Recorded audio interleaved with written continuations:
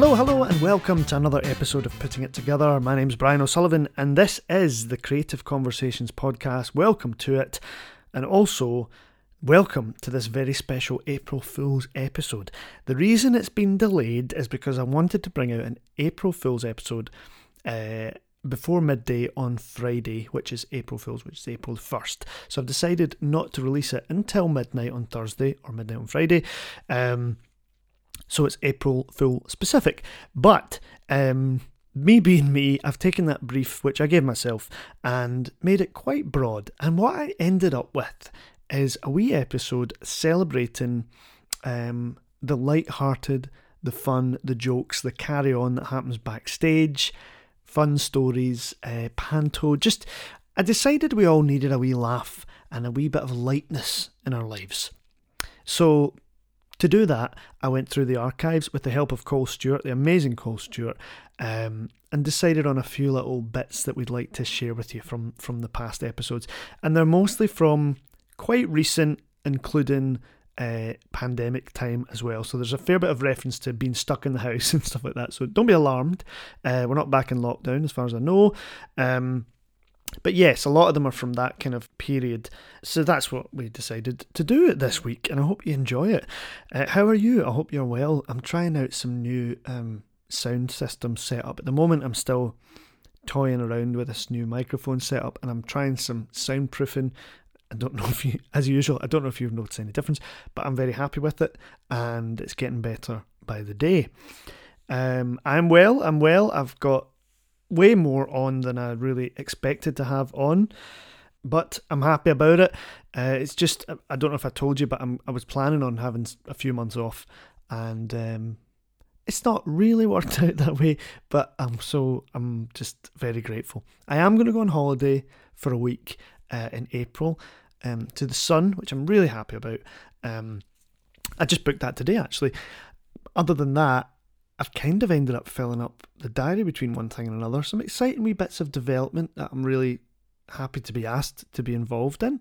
And then a couple of shows, actually. And then just a lot of the time at the moment is taken up with kind of planning and thinking and meeting people and auditioning and taping and all that stuff that can be stressful. It can be a lot of fun. And I'm trying to kind of not overfill the days and just take enough space for each thing as it comes. You know, it's challenging, but there's a lot of good stuff happening. I feel that way, and I also feel that way about Scottish theatre at the moment. I do feel like I'm seeing a lot of good stuff. Tomorrow I'm going to see the Play Pie and a Pint production for this week, and then I'm going to go and see Me and My Sister Tell Each Other Everything at the Tron. I think that's the right title. It's something very close to that if it's not. Let me tell you about the Play Pie and a Pint first, and then we'll get the correct title for the Tron, which I'm going to do right now. You can hear me tapping away because this mic is super sensitive.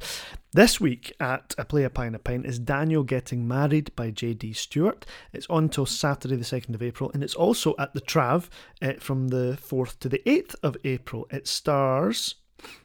I'm sorry, I just had to check because it's changed. It stars Neil John Gibson, Christopher Bosch and Anne-Louise Ross. Now, as far as I know, Christopher Bosch has been struck with illness and Darren Brownlee stepped in to replace him. Now, I'm not sure how long that's going on, but according to the website, it still says until further notice. So, if you go down there today or tomorrow, you may well see Darren in the role. Or, I don't know when Christopher is due back, you may see the original cast. I don't know. It's directed by Kenny Miller. It's all very exciting. And as I say, you can catch it next week as well at the Traverse from the 4th to the 8th. And I was right enough. Me and My Sister Tell Each Other Everything by Uter Dean. Songs by Oliver Devlin and Uter Dean. And that is at the Tron until this Saturday, the 2nd of April. And it stars Anna Russell Martin and Ailey Lone. So a very exciting duo. And I'm really looking forward to seeing it. So I'm having a day of theatre today to see the two productions I've just mentioned. And meetings in between and running about, blah, blah, blah. Yeah, so that's about the size of it. I'm back reading again, which I think was helped by the sun, because when I'm sitting out in the sun, I suddenly have this sort of hankering to read, and I can read for much longer periods. I don't know what that's about. I suppose it's about being on holiday, isn't it? sitting in the sun reading, which I always do when I'm on holiday. So I suppose as soon as the sun comes out, I get the memory of that, the muscle memory or something, and then I sit and read in it, and I can read for hours. So that's been nice, and it's got me back into the way of it. I'm reading a memoir by Rupert Everett at the moment, which is a lot of fun. And just enjoying going to the theatre and seeing good stuff and being excited about it all, and trying to get enough sleep and not spend too much time on TikTok and, all the normal stuff.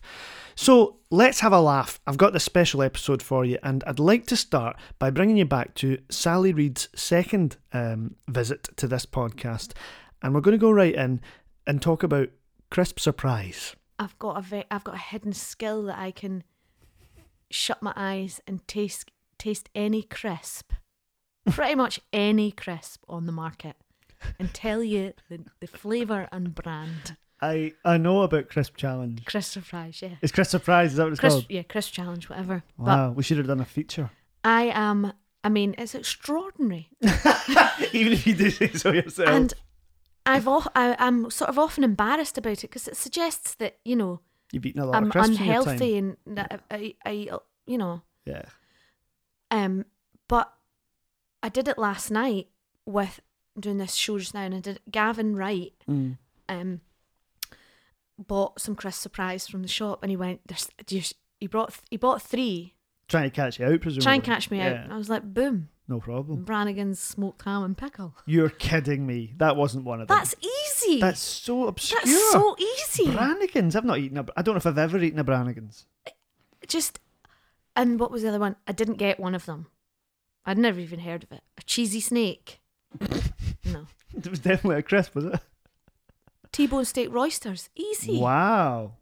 So, and then I said to them, I'm embarrassed that that's my thing. Skill. And they were going, you should be shouting that from the roof. That's a real skill. But I don't. Yeah. No, I think the truth is somewhere in between those two statements. But I sometimes surprise myself. Yeah, with your wonder. And I go, and I say a Bobby's burger bite, and I knew what that was. Bobby's. Yeah. Listen, I need to talk to you about Bobby's. It's weird because I was just about to say to you, have you ever had a Bobby's Mallow? Known in Ireland as a Mikado. No. This is a rectangular biscuit. It's quite a soft biscuit with 2 rows of marshmallow. I know exactly what you mean. Right? Coconut desiccated on top, right? Made by Bobby's. Well, there's a version of made by Bobby's Mallows. They're more commonly Bolan's now. Uh-huh. Gary and I call them Bolansies. Right, yeah. They are... Gary who? Gary McNair. Did you just pull your... Oh, I thought you were holding your head because you thought it was going to explode because I mentioned Gary McNair so much on this show. Your headphones fell off. Anyway. I don't listen to it. These are the most fantastic biscuits. They're brilliant, and I've just discovered they are actually more widely available than I first thought. But made by Bobby's, who also make burger bite. I mean, I haven't even thought about them in 25 years. Mm-hmm. Yeah. We had them at school, I'm sure. Yeah, they're there. They're definitely there. Like round, almost the shape of a burger bun, right? Mm-hmm. Or yeah, beefy and tomatoey at the same time. Right. And you identified them correctly. Yeah, I mean, yeah. Yeah. Stone the crows, yeah. But it must be right. The corner shop down the road from where I lived when I was a child would do cheese and whatever you wanted toasty, cheese and onion, cheese and tomato, cheese and ham for £1.20. Right. And he had retro sweets in jars. Oh, nice. And a really, really good selection of crisps. Obviously, yeah. And I went through them all. That's where you got your crisp legs. Yeah. Yeah. Wow. Do you know what we used to do? I used to have a friend, Keith Gilmore. I saw him in Romeo and Juliet with Blythe, actually. He's a dancer. Oh. And I hadn't seen him for years and years. I still remember his phone number, which is maybe a bit weird. Oh, I remember people from school's phone numbers. Because his mum used to answer with the phone number. Oh, yeah. Anyway, where he lived, I used to go up his house anyway, and we'd sleep in his loft. That's where he slept. But we'd quite often put up a tent, but in the loft. And we'd kind of have a sort of camping thing, but in the loft. But the tent would be facing the telly, so we could sort of lie in the tent but still watch TV. You know the kind of things you do when you're a kid. Now you're just upgrading to the again. Caravan. Yeah, exactly. It's the same thing, isn't it? We used to go to the shop, and he would ride his BMX, and I would stand on the pegs, at the back. And we'd buy a load of sweets, and we'd get a tray, like a tea tray, and put it at the front of the tent, open all the packs of sweets and chocolates and stuff, and lay them out half and half, so that, say there were like 3 Rolos in a diagonal line on one side of the tray, then there would be a mirror image, 3 Rolos on the other side of the tray, and the diagonal line going the other way. And the tray would essentially be invisibly cut in half, and we'd arrange the sweets in a mirror image, half and half, right? And then we'd set a time that we were going to eat the sweets. And it would be like 2 or 3 hours from the point of having them all set up. That's insane. Isn't that mad? And so we'd set it up, spend ages setting it up, and then it would be like 7 o'clock. And we'd go 9:30, sweet time. And then we'd watch TV and we'd look at the time. And look at the sweets. And look at the sweets sitting right in front of us. And then at 9:30 we'd just go like, okay, here we go. And we'd eat the sweets.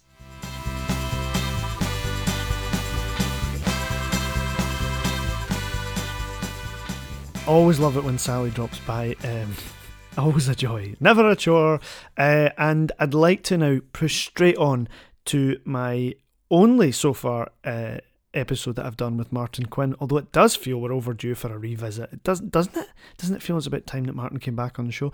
And we got to talking about neurodivergence and introversion and extroversion, and although that sounds rather serious, Martin does have a funny way.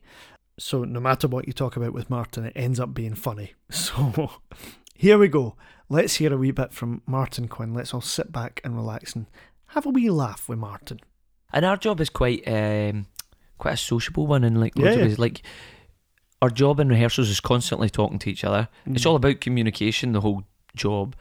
And then you're expected to keep communicating to people once the job's up. I don't know, that night. It's constant, yeah. My little brother can't understand it. This week, people coming to see the show, and me being like, oh, for fuck's sake, fucking, oh, fuck, they're in, I need to fucking hang about with them, fucking hell. And like, I do like the people, it's not that I don't like the people, but it's that I'm like, and Andrew's like, why are you such a grumpy bastard? That's my wee brother. I'm like, fuck up. See if he worked at a pub, and I'm like, see if when your fucking shift was up, if all the punters in the fucking pub wanted to chat to you after it, you'd be like, fuck off. Definitely. Even though you like the people, like, I'm kidding on. I mean, I do like. You've done the whole thing, and then it's like, here's this extra 3 hours of thing. 3 hours. I'm done. I know, but I mean, I shouldn't say that. I'd be absolutely gutted if nobody wanted to talk to me after it. Do you know what I mean? Well, we want to have our cake and eat it, don't we? Yeah. I want them all to be there. And then I want to be like, all right, cool, so see ya. Yeah. And I love a moan. I think any chance to moan, I'm like, brilliant. Do you think that's an actor thing?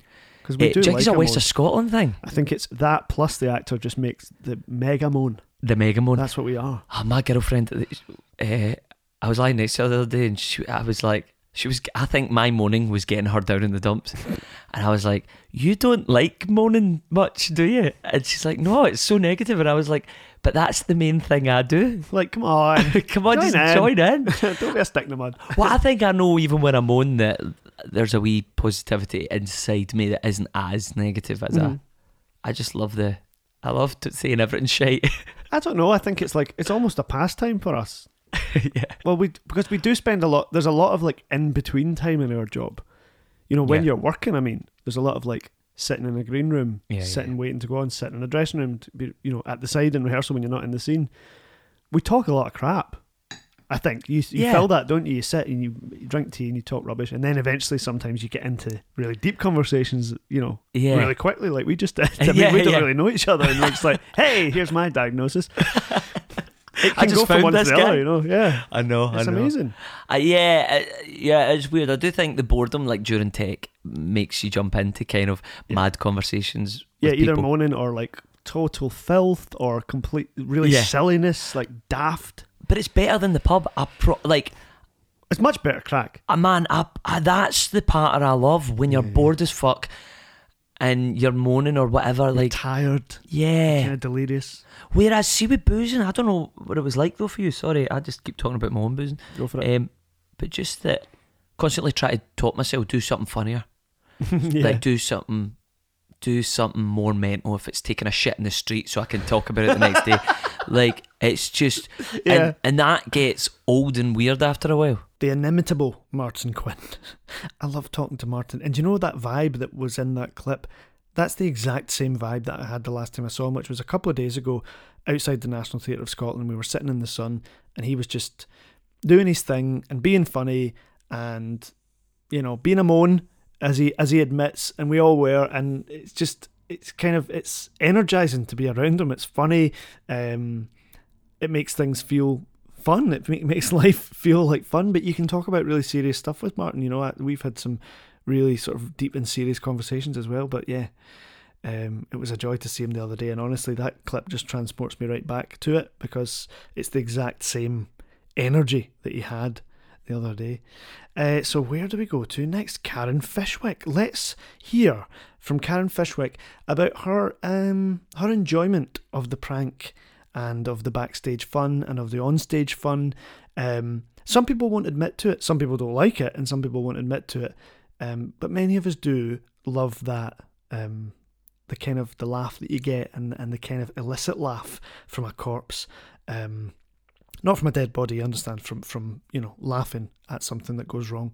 And coming at breaking character. Anyway, Karen Fishwick talks about it with joy, and here she is now. Scott Gilmore used to always shove the prop Brussels sprouts up my trumpet bell. when it was sitting off stage, and I'd like run off and grab it and come on at me full of Brussels sprouts. Do they fire out? No, they just very sadly roll. They would roll. Oh, very tragic. Little plastic, just like ping pong balls almost. Yeah, terrible. Terrible. I like a wee prank. Do you like a wee prank? Are you terrible for corpsing? I absolutely love the mischief that happens on stage. It's bad sometimes. I enjoy laughing way too much. Yeah, it's so tempting, isn't it? I mean, we shouldn't. I know we shouldn't. I know. And you know, but obviously it is terrible, and we admit that. But it's fun though, isn't it? Yeah, I mean that's why Our Ladies was so fun, because that was sort of part of the deal. Like, we sort of had to have that fizzing away all the time, because these girls were meant to be having like the best night of their lives, retelling the story of the most crazy day of their lives. So it was sort of like, yeah, that energy is really helpful then. Yeah, you'd be like, oh, if the audience weren't there, they'd be telling the story anyway, just having a laugh. So it's always quite fun. But that helps you to justify it anyway. Yeah, sure. We're supposed to be having a laugh. I mean, you do want it to be fun. I mean, I've spoken to older actors who say we mustn't forget that it is a live event. Yeah, exactly. So, like, if things happen, we can't just, ignore them, or we shouldn't. That's some people's opinion. We shouldn't just ignore things that happen and try and make it fit the way we've practiced it, because things interrupt. Yeah, because it's real and it's live. Yeah, one night in Romeo and Juliet, and the scene with Juliet and Capulet, that horrible scene when he gets really mad, and in our version he like gets a little bit violent, and there's we had like stage fighting or whatever, and I had they give me really amazing like long clip-in extensions to wear, and one night, I think it was one of the previews actually, one of them just wrapped around one of the buttons on his shirt, and I knew it was this moment was coming up where he was going to fling me across the stage. And I was just like, no, stop. And the whole thing had to stop, and stage management were like standing at the side with scissors ready to sort of cut me free. But we literally just had to stop. And Mike, who's playing Capulet, was like, and he unintentionally is just such a hilarious person anyway, that he was like, one moment, we're just going to sort this out. And the audience were like killing themselves.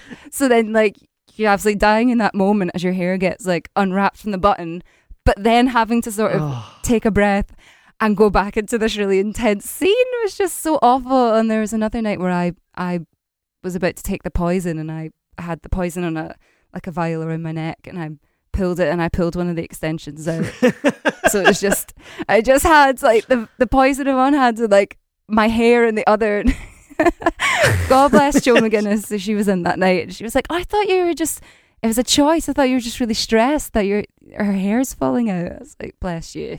Nice. That's what friends are for. Do you think she was being kind? Yes, always. But Karen Fishwick, superb stuff. And I thought that maybe it would be nice to talk about Panto and about children's TV, actually, and just, I guess, the kind of the fun, the colourful aspect of our job, where, you know, we're trying to have as much fun as possible and be as colourful and as light as we can.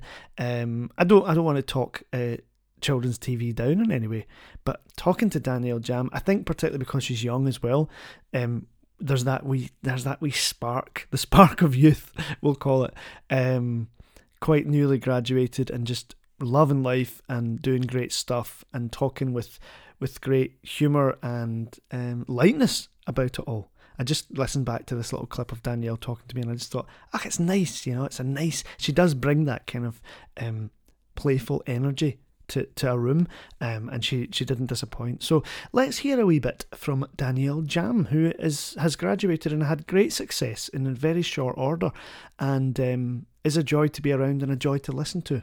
Here she is. I was working with Tyler that summer, and he was just about to, you know, he had just signed to do that or something. He was telling me who was in it. I was like, that sounds great. You know, Billy Mack and all them. Yeah, no, he was fantastic. I absolutely love Tyler. He was so helpful as well, because he's just such a big, he's got so much energy. And never stops. It never stops. No, it doesn't. It's like, it's just like a bottomless pit of, like, in the best possible way. So no, he helped so much, and was really kind and like answered like so many questions. And we like, because he was the baddie, and I was Princess Jasmine, and we had like a little like moment to kind of choreograph together of me trying to like reach the lamp, and he was trying to dance with me and all the rest of it. So like we spent a lot of time like working on that, and like that was probably the most fun that I'd had. That's great. All. Yeah, and you just get to feel like you can be a kid as well, like you can be silly, and that's definitely one of the joys of it, isn't it? Because if you're not up there having fun, it really tells. Like, I've seen pantos where I'm like, you are dead inside, and this is not good. You hate your life. Yeah, I know. Show 75. I mean, I don't blame you, but still, you got to pretend. I know, though, and the amount of colds as well that you'd have, and like, just runny noses, and like you'd just forget like what it is to sleep. Like just feel kind of healthy and rested. You don't get that feeling much. Although, to be fair, I'd give anything to do it right now, because I would do any show right now just to do something. Oh, tell me about it. You know, I don't think pantos are definitely not coming back this year then, eh? Nah, I don't think so. And at the beginning of the year, I was like, definitely we'll be back on track for panto. I thought we would be back for the Fringe. You know, initially I was like, well, by the time the Fringe comes, it'll be grand. And then it keeps pushing back. You go, no, I don't think so. I know, me too. I thought the Fringe was a go. I was like, yep, it's gonna. But then you kind of have to, though. You have to be positive about it, because. Were you booked for the Fringe? No, I wasn't. I was desperately hoping that I would get something, though. Yeah, of course. But no, I didn't have anything. Sandy was meant to be doing a show that he's been doing the past few years. But obviously that got cancelled too. But he's a lot more of a realist than I am, so he was convinced that it wasn't going to go ahead like in March, and we were arguing about, no, it's definitely happening, and him was like, no, it's not going to happen. Okay. And obviously he was right. He's like, yeah. I was on your side. I was going, oh, you're all making a big fuss over nothing. I'll see you at the Fringe, kind of thing. Yeah, see you at the Fringe. See you there. But then, of course, you see what happens. So you said that Molly and Mac was pretty much straight out of uni for you. That's amazing. How did it come about? Yeah.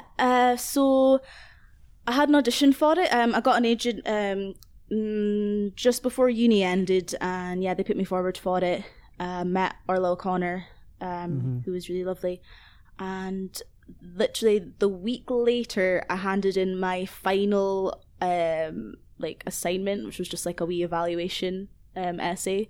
Submitted that, and then got the call that I was gonna be Daisy the vet on Molly and Mac. So it was really cool, and I can't remember, like, there wasn't really that much time between finishing uni and starting that, but like it was pretty much the whole of summer. So wow. Yeah. So it wasn't just a pilot at the time, they had commissioned a whole series. Yeah, commissioned the whole series. I think they had been working on it like the year before, and I don't know if they did a pilot the year before, but it was fully commissioned for the first series, and then we did that and got really well received, and then got commissioned for another season, and then halfway through filming the second season last year we got commissioned for 2 more seasons. So Yeah, like it's been received so well from Yeah. families, and because it's all like completely Scottish too, like it's a totally Scottish cast. Yeah. Yeah, there's not really that much out there for for children's TV that's totally Scottish, apart from like Katie Morag and Yeah. Balamori all Balamori that time going ago. back. So. And I suppose it's like today's answer to a Balamori, isn't it, really? Yeah, we have had like one or two comparisons to that, which like makes my childhood heart so happy to hear. Oh. So was Balamori on when you were a little kid? Yeah, it was. Oh gosh, you are a good bit younger than me then, aren't you? Nah, just a wee bit. Don't have to talk I about watched Play Days. that. Okay. Did you ever see that? No. No, sorry. All right, okay. It was a program where there was a bus in the opening sequence, and the bus would stop at a certain stop, and depending on which stop it went to, that was what the kind of theme or style of the show was going to be that day. And there were I think there were 5 stops. It was probably, one corresponded to each day of the week, but at the time it felt like random. And you would hope that I would hope they would go to the 10th stop, because the 10th stop they were going to make up a theatre production.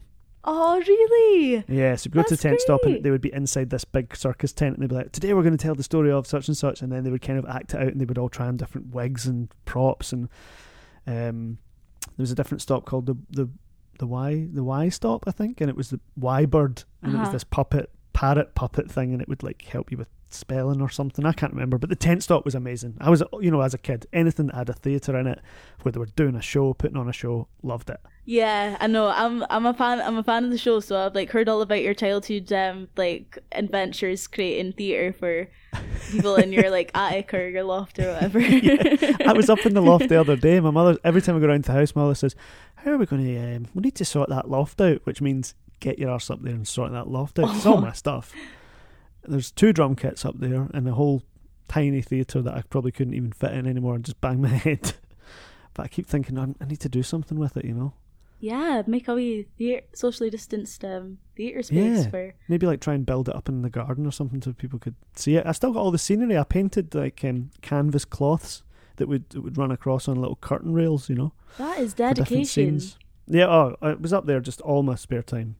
When I was definitely supposed to be doing homework, I was up there hanging curtains and writing scripts, and they just keep showing up, these little scripts that I wrote. Terrible stuff. Yeah. Like page 3, end of act 1. I'm like, wow.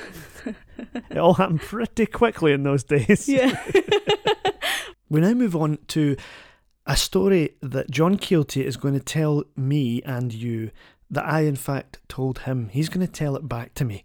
And it's because he enjoyed it so much. It's a story from my youth when I was in a show in London and did something wrong. And he always enjoys it and he always brings it up. And I suppose he would refer to it as don't do the turn.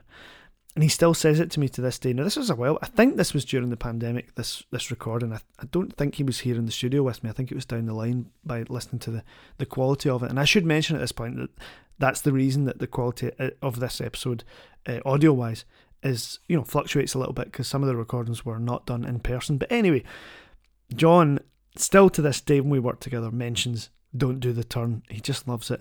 And my only advice to you is don't do the turn. Unless you really want to get in trouble.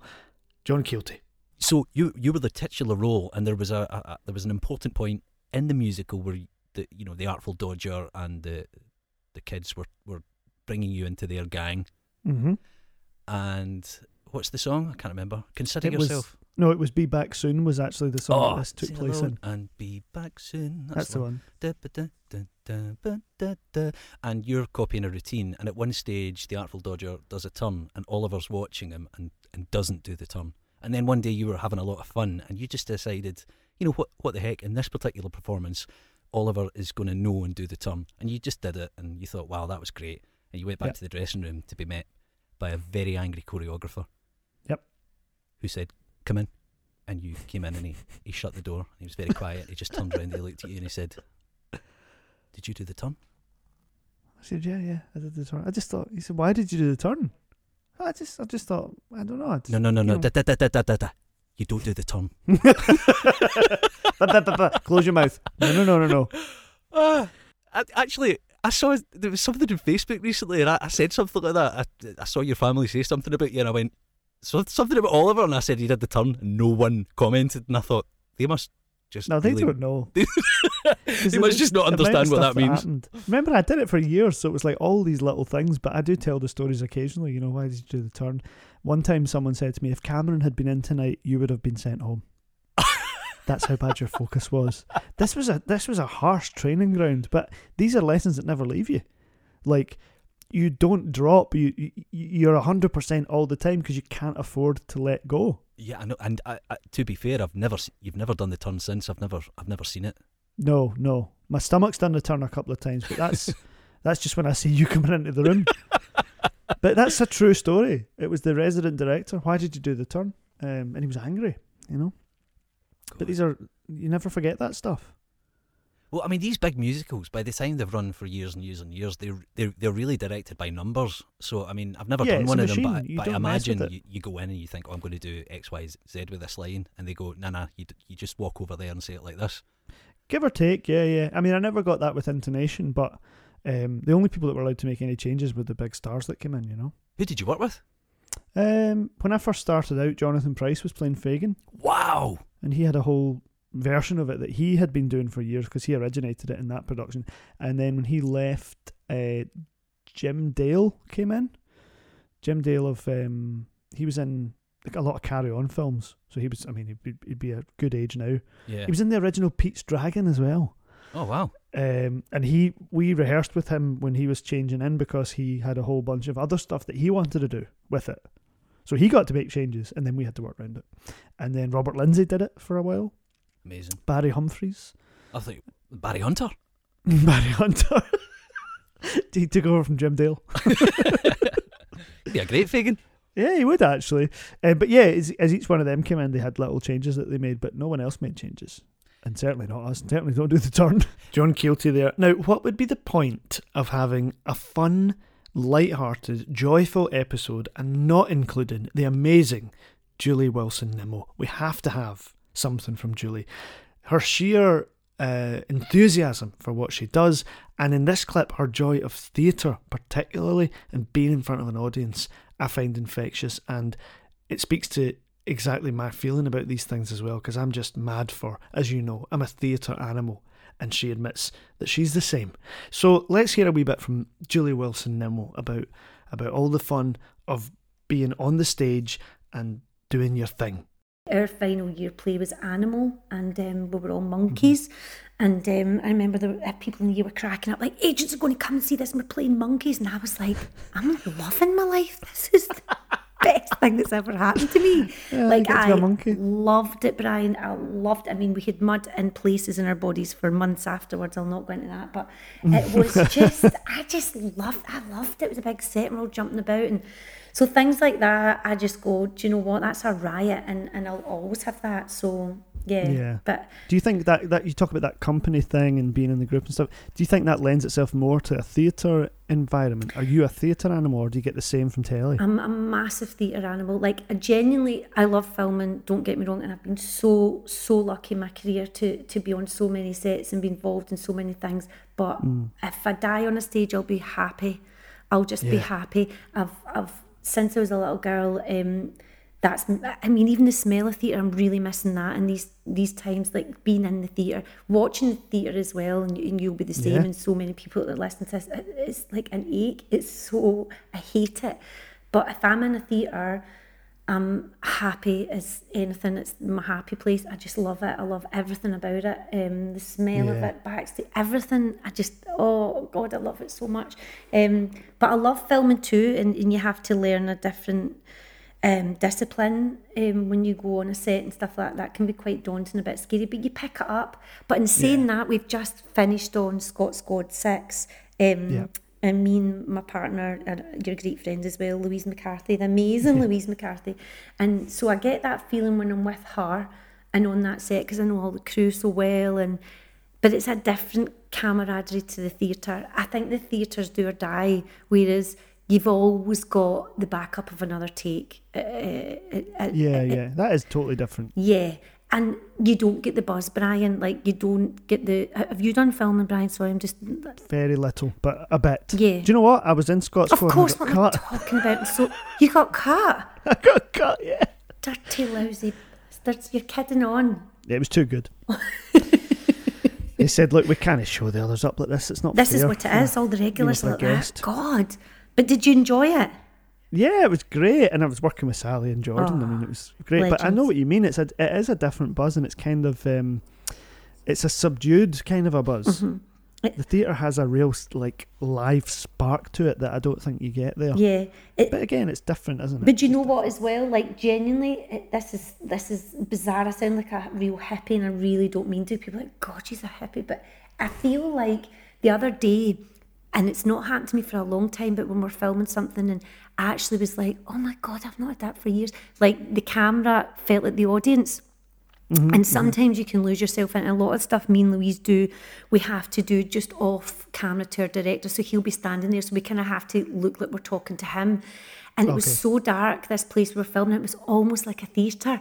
And I said to Louise, she said, you were really relaxed there. And I started to really relax. And do you know what I did, Brian? I carried on. I was on stage. Yeah, that'll do it. And it just gave me that wee buzz in my belly that I needed. And I went, that's better. And I wasn't getting whatever we were saying. And it was a lot of lines about the police. Not that I'd switched off, but I was a bit like, oh, it just isn't happening. And then I started to go, oh, imagine I've been doing that since I was about 2. Imagine I was on the stage and then this was this bit and then I see this before. Oh, and I loved it. And see, for the rest of the shooting day, I just loved it. I was like, I'll need to remember that. And I can lose myself and the camera stuck up your nose, or when you're doing a scene and it's really near you sometimes. And I've heard other actors saying it and I've not had that. Like, you have to make friends with it and you have to let it love your weirdy wee face, and you have to... And I've started to do that the last few things I've filmed, but I definitely got that the other day and I went, oh, maybe I've had to wait till I'm 48 to get that. That's the closest you've been to the mic yet. 48. Kate probably knew I was 48. But, so I think you just... The pure joy that is Julie Wilson-Nimmo. And now, to finish up, I'd like to hear from Michelle Gallagher on youth theatre and bit parts. And I suppose it's about stealing the show, isn't it? Or trying to, promising you won't, but really trying to. And that's what it's like when you're young and you love to perform. You want to be on stage for as long as you can. You want to make as much of it as you can. You've no idea, of course, about subtlety, about gradual eking it out of what's the word? I don't know. I'm thinking of words, but subtlety is the best word I can think of at the moment. The kind of the art of it all. You just think broad brush strokes, get out there, make as much noise and make as much of a scene as you possibly can. And I think we talked a little bit about this and about being in youth theatre and about what that's like and how it's your whole life. You're just trying to get through school so you can get back and go to the theatre. And that's what I was like, and it's what Michelle was like. She talks here about that and about, I suppose, trying to steal the show. So let's hear in our final clip from Michelle Gallagher. It was our life. We lived and breathed youth theatre. Stephen Ritchie and Emma Hagan were there. Stephen Ray is his performance name. You may know Stephen. And we lived and breathed it. And we're that's all what still it's friends. like. You're just like, you go to school just to get that out of the way, and then you go to where you really come alive. Totally. That's and where life is. It was a school's youth theatre, so you left after 6th year. We loved it so much. Johnny was studying law and I was doing an NC, and we went to them and we were like, please, can we just come back, please? And Emma and Stephen were a year younger, and so was Judith Williams. So they were still there, and we were only allowed to go back if we agreed that we wouldn't get main parts in the shows. And me and Johnny were like, okay, just to be in the room's enough. Oh, so you were sort of in the chorus and just hanging out? Listen, we still shone. We made Of sure we were course at the front of every You stole dance. the show. It was West Side Story, and Right. I had one line, but I mean, I milked it. And I think my line was, Johnny quotes it to me all the time. I think he was a jet. We were both jets, and I think it was ooh ooh oobly ooh, and you can punctuate it. I think that was my line. That's all you need, though. It's been said. Do you know what? I did a similar thing. I stayed around at stage school. I went to GAMTA before it was GAMTA, and stuck around when I was sort of doing my exams and not really doing big things with them, but just wanted to be there. And I got cast as the milkman / doctor, gynecologist, all the sort of bit parts in Blood Brothers, which All right. I think in the tour or whatever is one person, but me and my pal Andy got to split the kind of the bit parts, track. And it was like the postie, the milkman, and they had all one line each, but they were good lines. Boy, oh boy. Talk about milking it, we stole it. Or at least we thought we did. Because you've got to do that, you know. Oh God, make the most of it. Especially when you're that age, like every letter of every word counts. Oh, totally. You're just going through counting your lines. Many have I got, many's he got. Or going through when's your next line. Nothing. Bullshit, my line.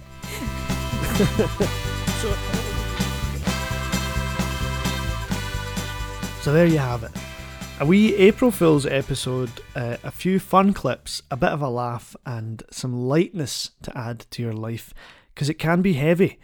I'm finding that, you know, the news cycle, of course, is very heavy at the moment, and that's not to make it about me, of course, but life is heavy out there, and sometimes I think that part of the job, part of my job, is to bring some relief and to bring some joy, and that's why I love comedy. Of course, it can speak to big issues and important stuff too. But it is nice. I certainly, when I'm looking for respite, it's the podcast app that I go to. I don't go to the podcast app for news. It's so much for information, to research. Although you can, for me, that's an app that I open when I want to have a rest or a break or just some enjoyment, something nice to listen to. So I hope that this has brought some respite for you, and that you've enjoyed it. And I'll bring you a normal, if you like, episode next week. I've got a lovely interview that I'm just about to do for next week's episode that I'm dead excited about sharing with you. Someone I've wanted to have on the show for ages, and I'm looking forward to bringing it to you. But in the meantime, that's just about it from me. Remember that you can follow us on social media. It's PitCC Pod on Instagram and Twitter, and you can follow Putting It Together on Facebook.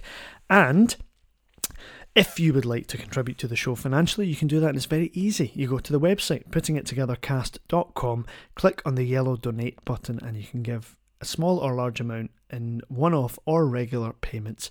Anything like that is much appreciated because it helps with the running costs of the show, and we do have running costs. They're small, but they are there, and we do run at a loss, so any help is appreciated. Remember, puttingittogethercast.com, click on the yellow donate button. So until next week, when I bring you a new episode, I'll just say what I always say. Cheerio now.